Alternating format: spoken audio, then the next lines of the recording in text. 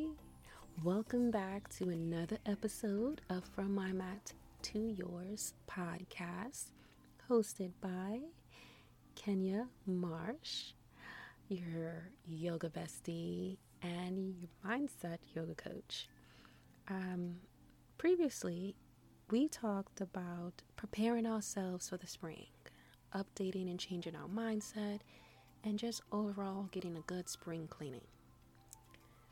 With all the mayhem that's going on, I want to spend today's topic on the coronavirus and how we can cope with it together.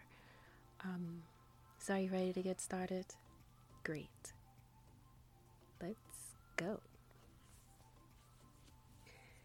So I know these episodes usually kick off first thing in the morning, but there's so much that has been going on this week. I really had to take some time to reset myself in order to shift and prioritize. This year I was blessed with the opportunity to work for our community college to teach yoga for the spring semester. And with that, I was able to get in contact with great students in all ages and help them learn how to use yoga as a vessel.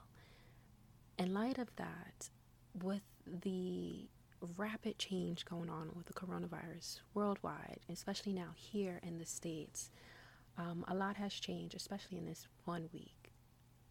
Going just to get groceries is now a job.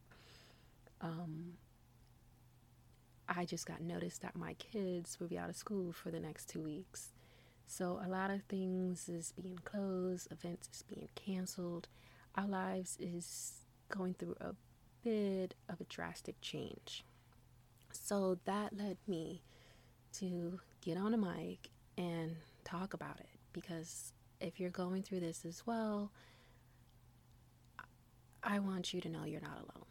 We're all going through and we're all feeling the effects one way or the other. And each day we're learning of a new development, a new change, a new wrench that is just thrown into our routine. And if you're a person who plans a lot, this is the time where you have to shift and plan. I know previously in season 2, I talked about self-care and having an emergency self-care kit. This is one of the times to break into that self-care kit, because at moments like this, when there's so much mayhem around us, it is our duty to make sure that we keep our spirits lifted so our immune system can be as effective as possible. If we allow fear to overpower us, that and stress will lower our immune system, and that would not help us. It would not help our loved ones, and we don't need that. So instead, those who are listening, I want you to be that beacon of light for your family, because our family is going to need us more and more, and we're going to need ourselves more and more. So these is going to be times where you're going to need to dig deep, take a moment, breathe, take a moment and just meditate take 5 to 10 minutes. Clear your head so you can help calm down the family and friends around you. If you have kids who's been in school, who's been hearing all these events unfold, they have tons of questions, and it can kind of stress you out just trying to address it, because I know I have a 10-year-old and a 12-year-old, and sometimes you say something to them and they understand it, but I have a son who's an overthinker, so he goes beyond. So I have to take time and energy to calm him down, to break it down, that we're going to take it one day at a time, and to not worry. This is something that we will overcome as a society, through humanity. We'll get through this. We've gone through so many other issues. I know for me, growing up in New York City, and especially from, I could say, the age of 18 till now, there were so many things that you've heard that would just put people in a panic. And this times is no different than the previous times.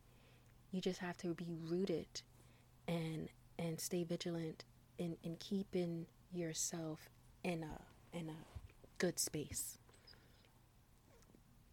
So I'm going to go over some recommendations, what I have for you that can probably help keep you going.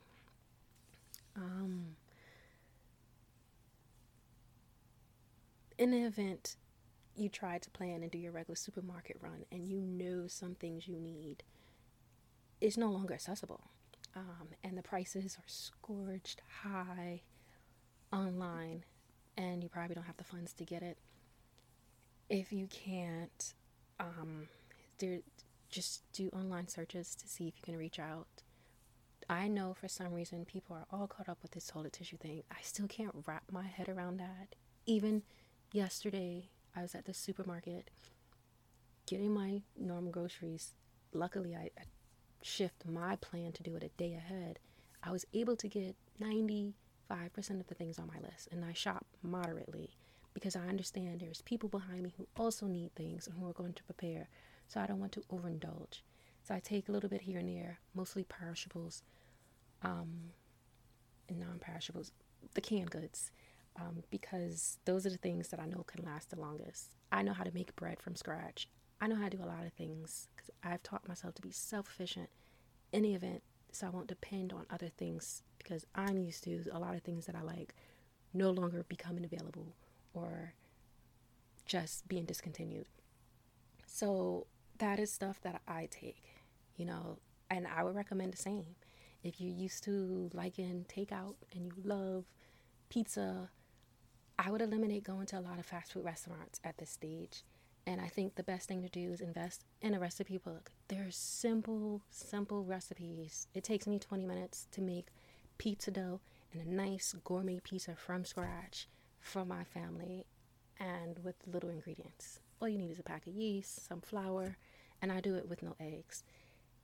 It is possible for you to have ways that you can cope through this that will, one, eliminate some of your exposure to the outside if you are in need of staying home. You want to think about those things. It's time to start thinking out the box. There's recipes to teach you how to make your homemade hand sanitizers. Those are harder and harder to come by. Same goes for plant-based recipes. Please look those up for learning how to make cleaning products if you happen to run out. That way you can keep wiping down all the equipment. You have your kids do the same. As far as if you are going to be home with your kids for the next 2 weeks or more, come up with some fun activities for you guys to do so y'all won't be in a slump. I know we already have our TV schedule set. We have our game schedule time set. We have reading time scheduled set. So anything to keep our kids engaged and keep ourselves engaged. And that way we won't feel depleted, and we won't feel that, oh gosh, it's another day and it's Groundhog Day. Here we go, repeat. I always like to have my kids think of it like they're on a vacation, so they're going to get to have fun. The weather we've been blessed with today has been really warm, so they was able to get outdoors, run, and get some energy out that way. In case where they have to be indoors, I have their game times, but you still want to set probably a more flexible screen time for your kids if you're big with screen time, such as I am. But that's something you also wanted to take into consideration. The next thing is not to give in to fear. You need to be that beacon. So find things that can keep you inspired. Order some new books, have it shipped. Wash your hands as soon as you get the package. Wipe down the book before you get into it. But get some new books or audiobooks, which you don't have to touch. That way you could get your knowledge going while you're home, for those who are able to work from home and have breaks in between. Because it's going to be hard. I know for myself, I have to work from home, and I've already have to transfer my face-to-face classes to online classes. Luckily, I have the experience with that, and the college has offered to do training for those who do not. This is where a lot of pivoting and adapting is really going to come into play. And you don't want to hold these feelings in. This is also a good time to talk it out be on the phone with friends, check in with family members since you can't see them if you're used to seeing them. If you want to go out and still see them, please do just be vigilant. Wash your hands as often as you can, as well as trying to get enough sleep as much as you can. And this is the time to also load up on some fruits and vegetables to help boost your metabolism. I think, and just like other medical sites recommend, try to get in at least 30 minutes of exercise in the form of a yoga, a HIIT workout, anything that can get you going, that can help give your body that boost. Please do that. Get your energy going. Keep yourself motivated. Keep yourself lifted. And just keep feeding yourself so you have that ball of energy that you could then be that beacon of light for those who are really going to look at it and in a hard way. We're going to get impact in different ways, so it's up to us to try to find some kind of positive thoughts out of all of this. I will probably these next 10 weeks providing updates because I know my kids still overall, with all the planning that I'm doing, is going to drive me crazy in one way or another.